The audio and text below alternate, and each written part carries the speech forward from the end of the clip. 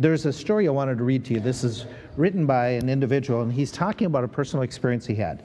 He says, while I try to practice in my life, what I am taught by my faith, I have never tried to convert anyone. I respect the practice of all faiths. Gag me. One time I remember attending a Pentecostal service. The Pentecostals are what we call charismatic in religion. They believe that the Holy Spirit speaks through them. While it might sound like a little like gibberish, it's known as speaking in tongues. At this service, the preacher was raising the Holy Spirit.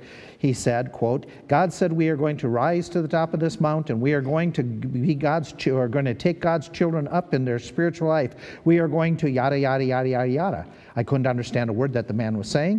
What is that? I wondered. I turned around and asked the person standing behind me, what's he saying? They said he's speaking in tongues. It didn't matter if I understood it. God understood it. It is the perfect communication with the Lord that definitely got my attention. While I was with the professional football team, the Steelers, this is Terry Bradshaw. While I was with the Steelers, I would occasionally join several other players in a Bible study. At one of those meetings, they asked me if I would like to receive the Holy Spirit, meaning would I like to learn how to speak in tongues? Well, of course I would. I'd taken French in high school and could speak a few sentences, but this was something entirely different. The only way to get the Holy Spirit, I was told, was from people who have already received it. God gave it to them so that they can pass it along to others. It's done physically through what is called the laying on of hands. We went into my dormitory room at training camp. I sat down on my bed. A group of my teammates surrounded me and started praying loudly and fervently. They laid their hands on my body, and where they were touching me, I could feel heat. Something was definitely happening. The whole room started to get very warm. They started shouting louder and louder, Lord, we are saved, we are saved. I don't know if the room really got hotter because I was receiving the Holy Spirit or simply because I was so nervous, but I definitely could feel the heat rising in me. People were praying and yelling. They were yabba-dabba doing all over the room, and it was an old-fashioned tent revival meeting right there in my room. I kept waiting for the message to come through to me. I was ready to yabba-dabba-dabba, but nothing happened. Finally, everybody calmed down, and they began to teach me how to speak in tongues. Wait a second, I thought. If this is supposed to be a natural outpouring of emotion, why is it being explained to me? If God speaks to me and the Holy Spirit is in me, then the Holy Spirit should be doing the talking, so why did I have to be taught the words? That was a question I never could get an answer to. The only conclusion I can reach is that I never received the Holy Spirit because I've never spoken in tongues. Although some people who have seen me on television might argue that I have said a lot of things that don't make any sense. The story I read there isn't an unusual story. It's not one that's unique. I remember our family being exposed to something very, very similar to that when we were baby Christians and somebody trying to teach us how to speak in tongues and get filled with the Holy Spirit. Is that the way it works? Is that how it is biblically? There's a lot of confusion about it, and so I think it's worth our while doing a little bit more exploratory study in the Bible and deal with this topic a little bit more in depth, and that way you are able to better equipped to answer some of the people who may ask you those questions. What we want to answer and get over in this week and next week is this idea: does the speaking in tongues still happen today? How do you answer those who say, well, the Bible says in 1 Corinthians 14, forbid not to speak in tongues. And it does say that. And so what we need to do is be able to answer those questions like, what is tongues? Is it a heavenly language? It does say in 1 Corinthians chapter 14, though I speak in the tongues of angels, and some would say, okay, that indicates that speaking in tongues is speaking a heavenly language. How do you answer that? How do you answer when Paul talks about, and to these people, about, that there is a preference for speaking in tongues compared to some other things? And it all equates back to this whole idea of being filled with the Spirit. Do you have to speak in tongues in order to be filled with the Spirit? Or when you are filled with the Spirit, will you speak in tongues? And it goes back to that same thought that I've been trying to say over the last few weeks, is it would be easier for us to have an emotional experience, and that by far would set many of us up and get us more dynamic and dramatic and feel-good experience. But is that really biblical? And so what does the Bible teach us about this whole topic? So what I want to do is go back to where we were last week and fill in for any of you who weren't here and do real fast these questions about the spiritual gifts. Tongues is one of the spiritual gifts. When we talk about the gifts of the Spirit, what do we mean? Are they still functional? What does the Bible teach about that? In fact, if these gifts are still functioning today, if one of them or all of them are still functioning, the bottom line is we need to have them. If they are a ministry of the Holy Spirit in our life to benefit us, to help us in our walk with the Lord, then we better be aware of what these gifts are, and we better utilize them if they are a gift that comes from God to help us in our walk and in our outreach. So what we want to do is just highlight a few thoughts here. These spiritual gifts, as we call them, they are not the same thing as the gift of the Holy Spirit. I mentioned this last week, that Jesus said, I'm going to give you the gift of the Spirit. That doesn't mean the gifts of the Spirit. It is the person of the Spirit that will come and indwell you. We know as well this, that there is a number of spiritual gifts. I gave you several passages last week. I'm adding one that somebody pointed out that I had forgotten. There's a passage in Mark chapter 16. Now, it's a debated passage. Some of you won't even find it in your Bible, or it'll be in light lettering. The last couple of verses of the Gospel of Mark, there's a question of whether it was in the original manuscripts. I personally have no problem with it being there. But in the epistles was where I was focusing, but tonight let me expand upon that a little bit. Mark chapter 16 also adds the gift of healing, casting out demons. That's the passage that talks about you can pick up serpents and they won't kill you. And so in that text, if we add that to what we've already pointed out last week, these are all the gifts that are listed in Scripture, that are identified putting together all 5 of those passages. If we put them together, there is some overlap. There's a lot of overlap, but there's a reference to all these gifts. I personally don't think that this is probably the complete list. I think by reference where he says about the gift that is in you, there could be other gifts of the Spirit that are functioning that we're not aware of or are listed in Scripture. But that is something for the Spirit's decision and to make known. Number 3. What are the spiritual gifts? When we talk about the gifts of the Spirit, we gave you a simple definition: an ability or an opportunity for service. The key words here key word is service, some way of serving the Lord. I'm going to take it a little bit further. This can include a total supernatural enablement to be able to do something that you could not do in and of yourself.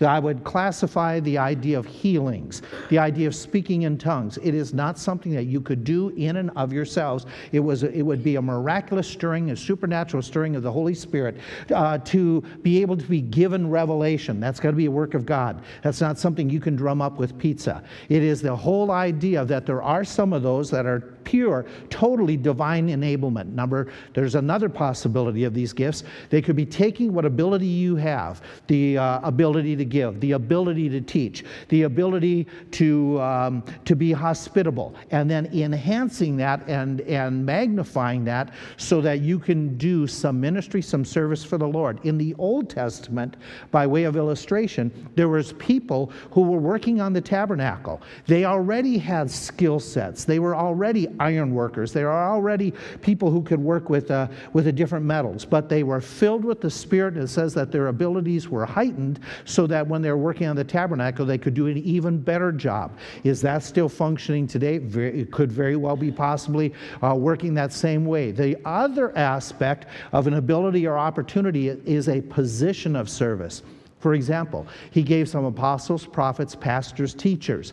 Those are offices. Pastor, teacher is an office. And it's not giving somebody some supernatural ability that nobody can do. That's not the case. It starts with a human ability that God increases a desire in their heart, calls them to that ministry. But what he does is he gives them the ability to fulfill the office. So the position of pastor and teacher is one that is a gift, but it is individuals fulfilling that role, that responsibility. So taking it together, spiritual gifts can be classified by those that are purely miraculous and those which are non-miraculous. And I think we can back that up with Scripture, which we will in a minute. 1 Corinthians chapter 12.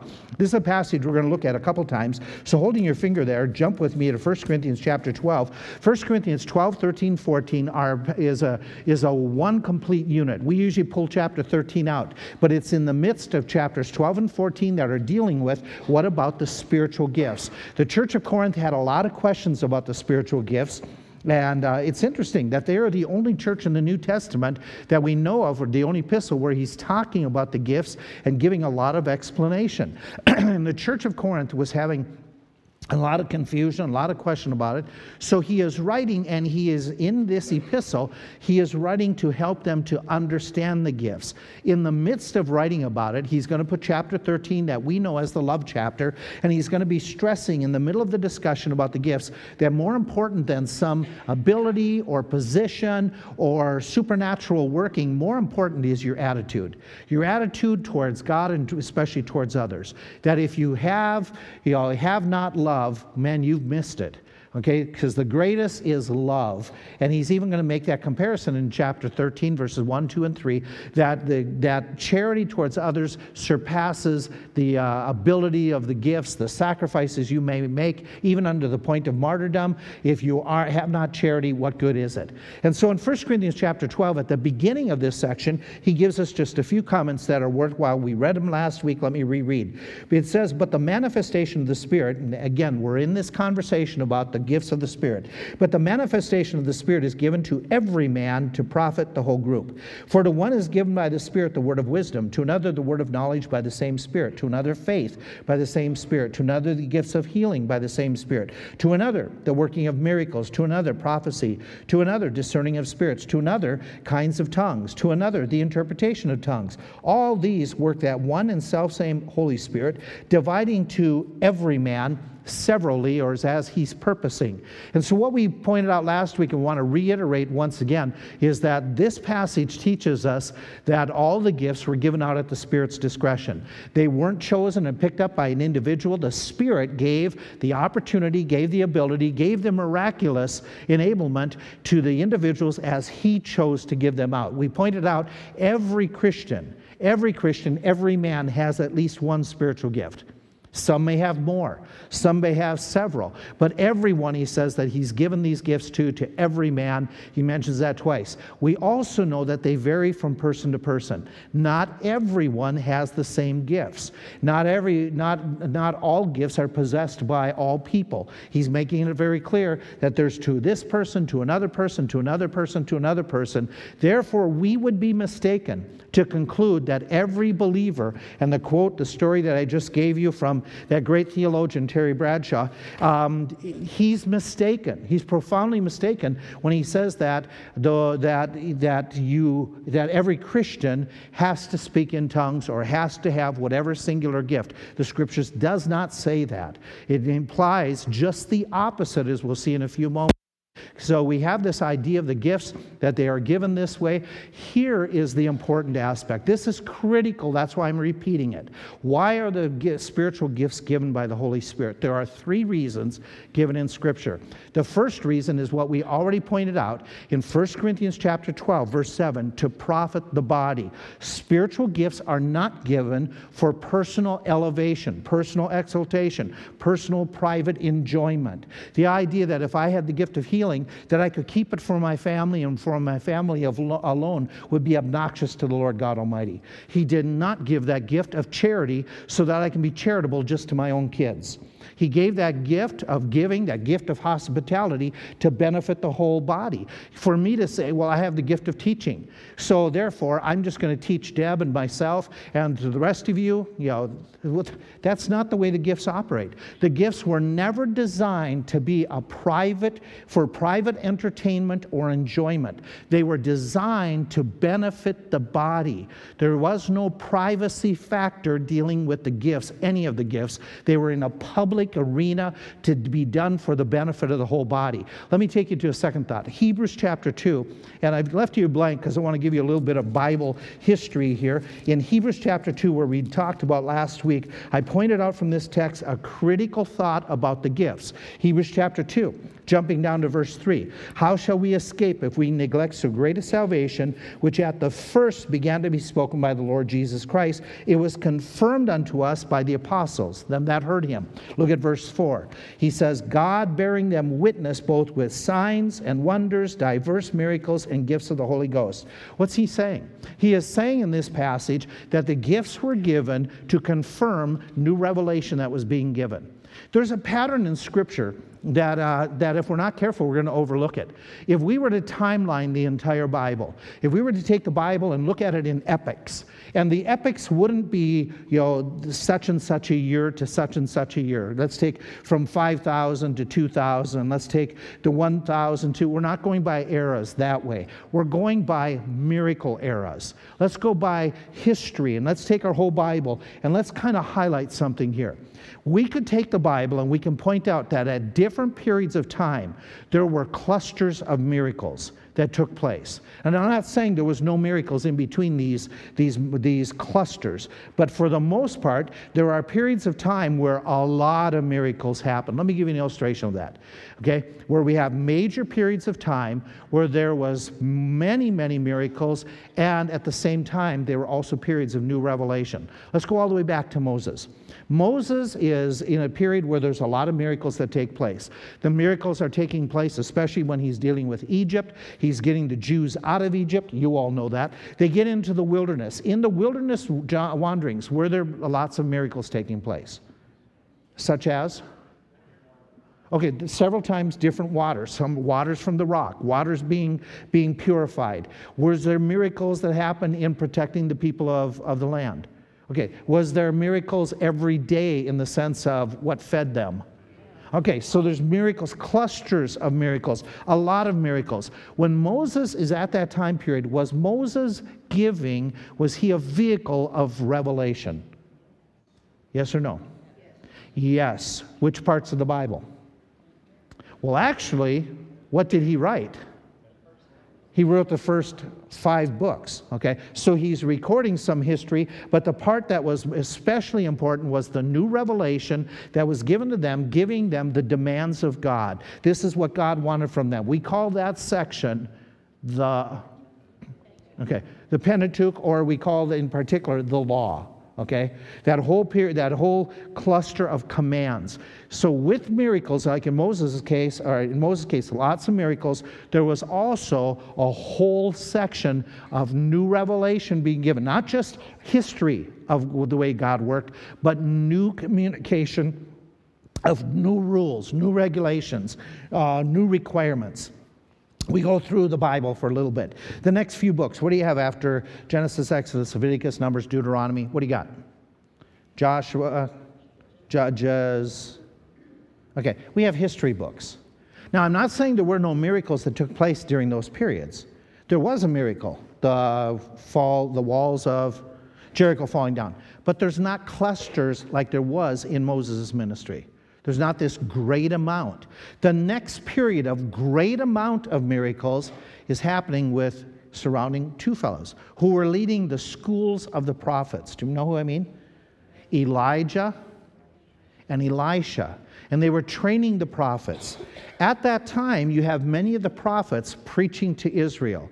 And they are preaching messages of revival. They are revealing what's going to happen to Israel, what's going to happen to all the nations. There's a lot of prophets that are preaching at this time, giving prophecy. And at the same time, there's a whole lot of miracles occurring to catch the attention of the people. There's fire that comes down from heaven. There's axes that float. There's armies that are blinded and then taken into the city and captured. And God is revealing time and time again through a cluster of miracles that, hey, listen to these guys, listen to these prophets. We go through a period of time where there's some miracles, but for the most part, now in the deportation, when they're taken out of Israel, the miracles aren't as clustered, okay, as what they were in a period of time. There's Daniel that has a few spread over his 75 years, but they're not the same. You got the Jeremiah, they're preaching, they're talking, Zechariah, Haggai, Zerubbabel. They're calling the people to repentance,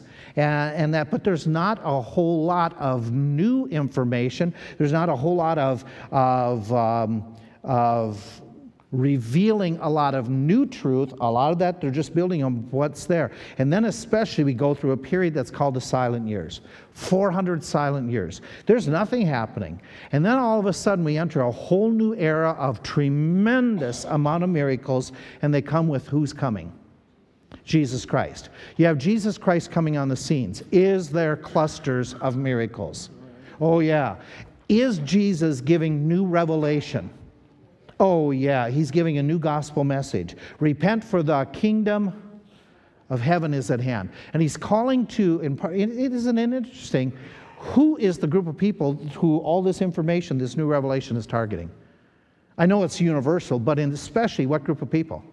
The Jews, okay? So Jesus is speaking, and he's giving a lot of new revelation that we're going to call the gospel. And the miracles abound. And by the way, to be consistent with this biblical theology, is it appropriate for the Jews to ask for signs? Yes, it was. It was predicted in Deuteronomy 18. This is how you're going to know if it's a prophet from God, and especially the prophet. So by asking for signs, that is not inappropriate. It was very appropriate. The problem wasn't that they asked for signs. It's that they asked for signs after he'd given them signs. Right on the heels of Jesus, who comes? Clusters of miracles. The apostles. Okay, you have the book of Acts and you have the apostles, and there's a lot of miracles that take place, especially in the first part of the book. Well, if we look and say, okay, what about Revelation? What is being written primarily in the first part of the book of Acts? Okay, we have the epistles, okay, that they are being given. So we have this new revelation being given, and by the way, is this new revelation somewhat different than what they've been told about before? The answer is absolutely, positively yes. What are they introducing for the first time to history? Church, okay, what are they introducing? All different types of things like communion, church, different type of baptism, different working of the Holy Spirit. It's all under this new covenant that Jesus has inaugurated. Then you have, towards the very end of the book of Acts, you have a decline in a lot of these miracles. There's not as many. There's, okay, the snake doesn't kill him and he raises up Publius, but outside of that, there's not many miracles. In fact, when in the latter part of writing the epistles, does Paul have a weakness? That's the wrong word to use, but it gives you an idea. Is Paul wanting to do healing but not able to heal in the epistles? Philippians chapter 2 that we just preached on. Who is his friend that's dying and Paul couldn't do anything for him? Epaphroditus. Do you remember? That he was so sick under death, and Paul couldn't heal him. Why is that? Why is that? Because there it talks about in 1 Corinthians chapter 13, we're going to go there in a few minutes, chapter 13, 8, and 10, it predicts that there's going to come a period of time that a lot of these supernatural gifts, they will subside. When do they subside? When do they run out? Okay, there's an answer to that in those verses that we'll see in a minute. But let me just jump. Then and I'm not saying there aren't miracles happening today, that God is doing miraculous working, and we're not saying that same, but in the sense of these biblical miracles that were so profound in changing nature and raising the dead, things like that, there is another period of time where there is a tremendous amount of miracles to take place. When is the next epoch of miracles? It's going to be in the end times, during the tribulation period. Who primarily are going to be the miracle workers? Do you remember? There's two prophets, okay? And there's others who are going to be miraculously protected because they have the what of God? The seal of God upon their forehead. What groups? The 144,000, okay? What are they doing during that time? Are they introducing new revelation direct from God? The answer is absolutely. They are being given dreams, visions, prophecy. In fact, at that time period, these people will also have angels, we talked about when we did the study. Angels are going to be giving out messages around the world. And so you have in a Bible, a Bible's panoramic, you have a consistent idea that with miracles, miracles there's new revelation. With new revelation, there's miracles. So that brings us back to the idea that, okay, are supernatural signs given for a purpose? According to Hebrews chapter 2, they were. One of their purposes is to catch people's attention when there's new revelation. If there is no new revelation taking place, there is no need for some of these miraculous gifts. Does that make sense? Because they were designed. Some were specifically designed to get attention, to listen to new revelation. So if there's no new revelation, there's no need for some of these gifts. If we claim these gifts are going on, then we must also be claiming that there is what? New revelation occurring at this moment. Something beyond the Scriptures. So we're right back to this whole idea of saying, wait a minute. Is God speaking directly to people with new revelation outside of Scripture at this point? It's a major theological question. Is the Bible complete enough for us? Is it what God has intended for us today? Or are we missing out on something? And that's the key. Okay? That gets us to this. This is the issue. If a lot of these miraculous gifts are taking place, then that means there's new revelation taking place. If we don't get involved with those miraculous gifts, we're missing out on new revelation. Something is awry then on our part. Okay? And so we've got to be very, very, very accurate in interpreting Scripture. Is there new revelation taking place during this time period? Is God speaking to people, giving dreams and visions and other types of revelation, which, by the way, tongues was one of those types of revelation. It was a form of God communicating some type of, some portions of new revelation. And so it's really critical that we get this thing on, we get this all answered right. And so let's continue on, okay? There's a third reason for the gifts, and that is stated in 1 Corinthians chapter 14. You need to mark this. If you've not marked this is a critical verse in understanding some of these spiritual gifts. In 1 Corinthians chapter 14, he is going to make this statement in verse 21. In the law it is written. This is what the Old Testament predicted, is what he's going to say. He's going to say, in the law it was written, and he goes on, he says, with men of other tongues and other lips will I speak unto this people, and yet for all that they will not hear me, saith the Lord. I got a question for you. Okay, if you look at 1 Corinthians 14:21, who is he referring to in the law when he says this people? The Jews. He's referring to the Jews. Watch the next verse. Wherefore, and this is Paul's conclusion based on the passage of Isaiah. Wherefore, tongues are for a what? They're a sign. Not to who? Not to believers. This is what God is saying. Tongues are not a sign for the believers, but they're a sign to who? To the unbelievers, those that have not believed. But prophesying serves not for them that believe not, but for them which believe. And so his point is, and I'm in particular right now saying the gift of tongues. The gift of tongues is not for us believers to enjoy in and of ourselves in this type of a setting. It is supposed to be given when it is given, when there who is present? Unbelieving, there's more to this, unbelieving Jews. Unbelieving Jews. That's what he says. I can't get away from that, can't get around it. He is saying it is a sign for the unbelieving Jews. So we've got three primary purposes for the gifts. Okay? The miraculous gifts. And in particular, he's given us one very clear purpose for the gift of tongues. He's identified it and it alone as being the one sign for the unbelieving Jews. Are these gifts of the Spirit still functional today? Well, some obviously are not functional. I'll give you a reason why. According to Acts chapter 1, he says in Acts chapter 1, when they are trying to replace the apostles, he makes this comment in Acts chapter 1 by noting that he says we have to choose somebody who has been around since Jesus Christ has been here. And he's going to give that definition in Acts chapter 1 for the bishopric or the eldership or the pastorate, if you would, the leadership of the one to take Judas's place, where he says, beginning from the baptism of John unto this same day that he was taken up from us, must one be ordained to be a witness with us of his resurrection. Somebody who was around during the life of Jesus Christ. That's a qualification for an apostle. So these guys who I was just speaking to, I forget who it is off the top of my head. Oh, I remember the situation. This pastor was just telling me this week when we were sitting down, he was seeking some advice on something. And he was saying, in my neighborhood, there are two apostles who live just down the block. Both of these apostles claim to have all the gifts of the apostleship that he talks about in 1 Corinthians chapter 11. And he says in 2 Corinthians chapter 11, he says that these apostles, they claim that they have been given the gift of apostleship. He has given, the Spirit has given apostles, prophets, pastors, teachers, Ephesians 4:11. And he says they claim that. Well, according to Acts chapter 1, if you're qualified to be an apostle, you have to be around when Jesus was here on earth. Those guys are pretty old. Okay, they have to be pretty old. That was the requirement given in this text.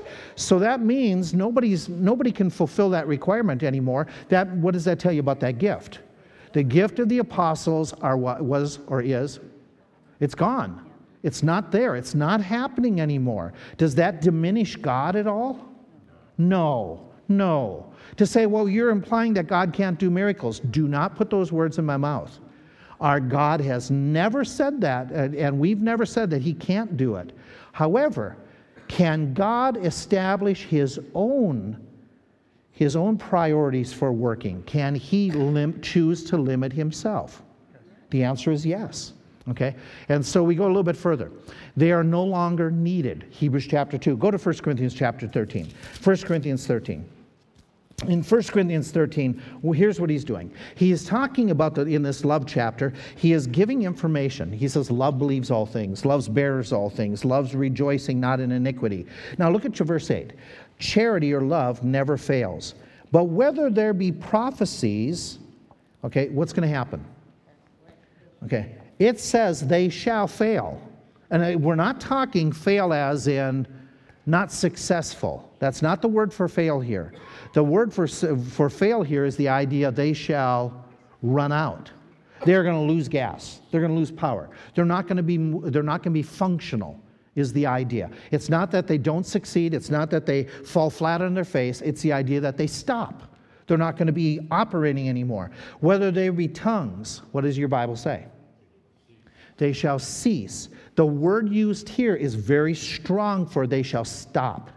And by the way, it's the middle voice here. They shall stop of themselves. It's very clear. There's going to be an ending to the tongues at one time. Whether there be knowledge, it's going to do the same thing. It's the same word for fail as we had with the idea of the prophesying earlier in the verse. Now, watch what happens here. He says, now he's talking, the context, he's talking gifts. He's talking spiritual gifts. Spiritual gifts which were used to do what? They were used to confirm as well as convey new revelation. Do you grant that to me? That tongues, for instance, somebody speaking in tongues could be communicating new revelation. Like in the book of Acts, they get up and the 12 men start preaching. And what does he say in Acts chapter 2? They say, we hear men speaking in our own dialect, okay, language, okay, in the original, our own dialects, we hear them preaching this new truth, okay? So you have prophesyings. Were prophesyings means of God communicating what would happen? The answer is yes, okay? So you have prophesyings happening. I can't define knowledge, okay, other than in this context, it must be some type of revealed truth in some way. Revelation being given. Okay, but tongues, prophesying, very clearly, these are means of conveying revelation that God is imparting. Now watch how that fits so clearly with just that common sense interpretation. For we know in, what do you got? We know in part, and we what? Okay, can I give you the deep Greek meaning? We know in tidbits. We know in small portions. We also prophesy in small portions. Well, that makes sense, does it not? Does God unload the whole book of Leviticus when somebody would stand up in church and speak a few moments in tongues? I don't think so. Leviticus would take a long time to unload. Yes? Okay, let's say even in a computer, would it take more time to download Leviticus than it would Jesus wept? Okay, so the idea is we get this knowledge from God in small portions, in tidbits. That makes sense, does it not? We can get up, and if somebody were speaking legitimately in tongues, I could stand up, I could give you something, you would stand up and give the interpretation, and you're getting a tidbit, an important tidbit, okay? But a tidbit from God. It's a tidbit compared to full revelation. Now watch as he continues with that thought. He says, for we prophesy in part, and he said, know in part, and we prophesy in part. But when that which is, what does the word perfect mean? Finished is a good word. Anybody have another word there? complete. When that which is in its entirety is come, then that which is in, what does your Bible read? In part shall be what? Okay, now here's the interesting words that he used. When that which is complete is come, then the tidbits are gone. Okay, keep the context. Follow the context. We're talking tidbits of revelation. What is the complete revelation? The Bible. When the Bible is completed. Oh, I understand.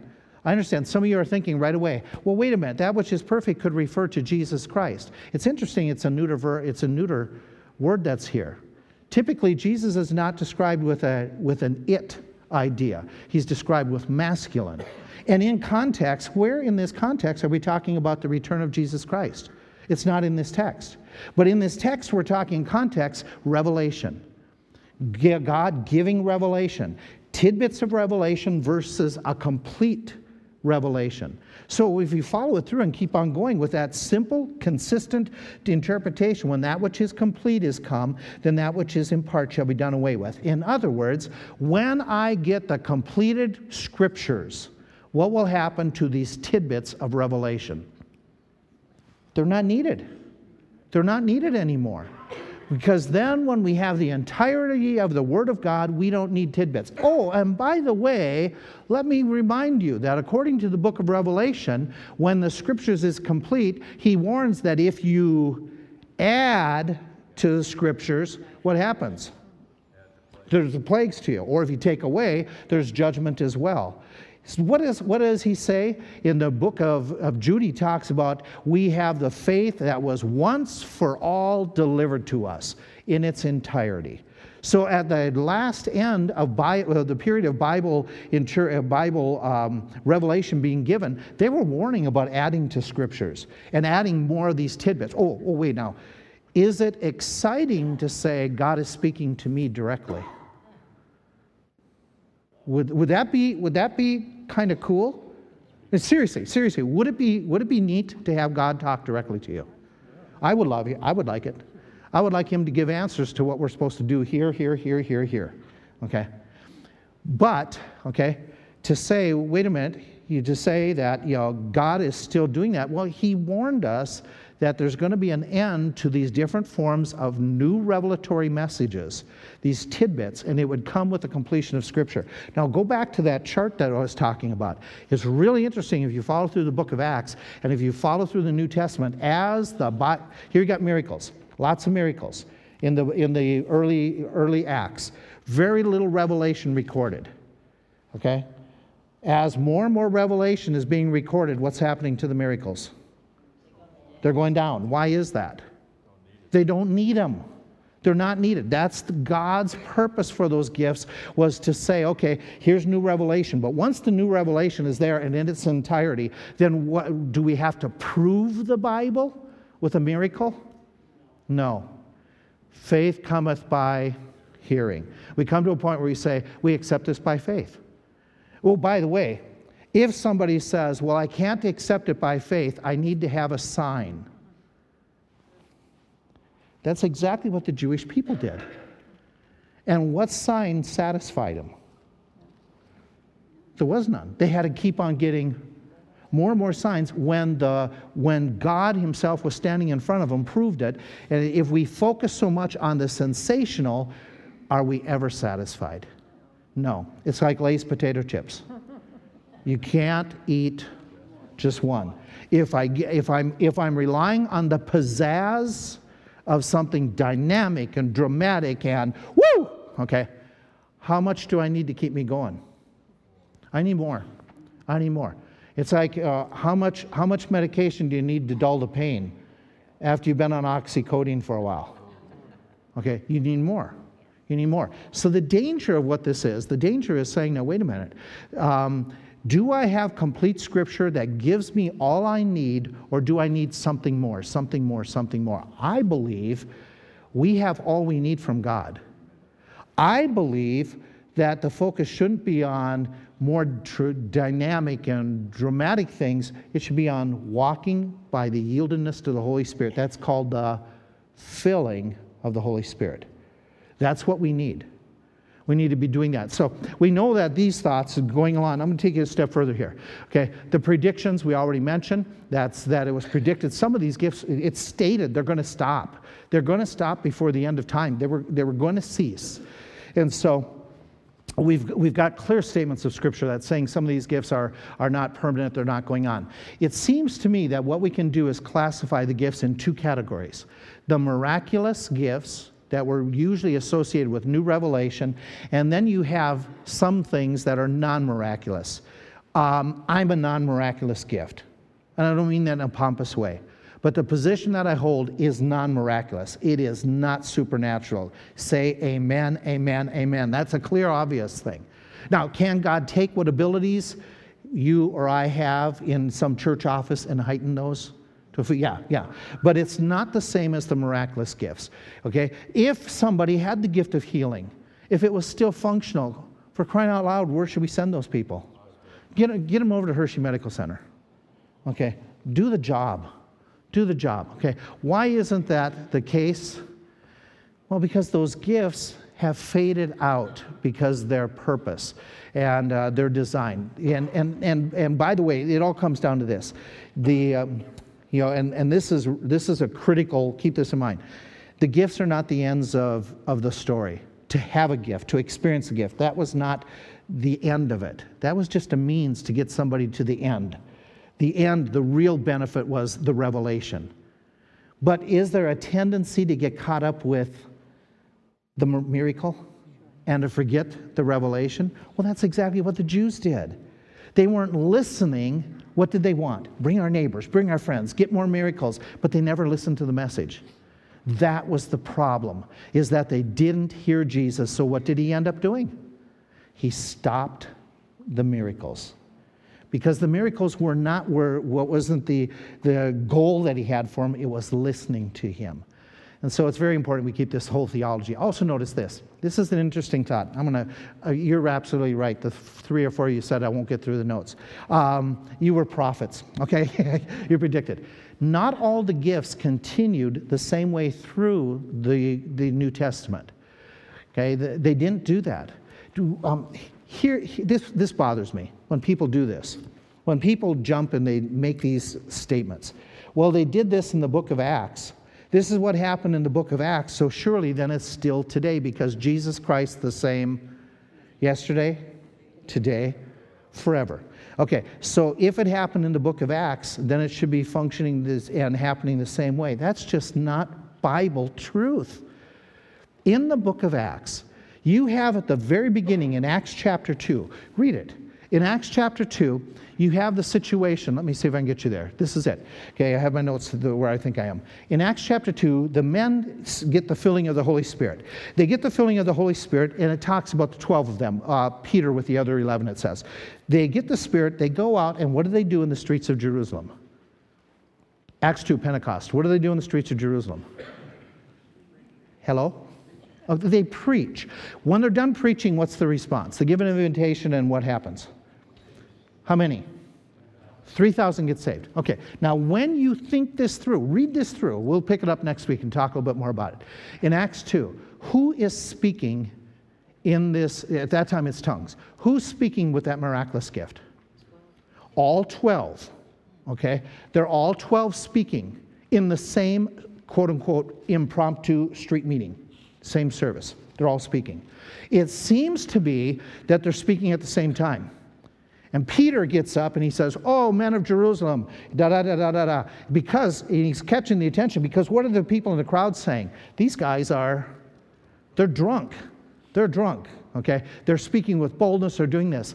And so Peter gets up and he explains then what's going on. And by the way, they make comment here that they hear them in their own tongues, that they're understanding what they're saying in their Cretan tongue. They understand what they're saying in their Idumean tongue. They understand what they're saying in their Persian tongue.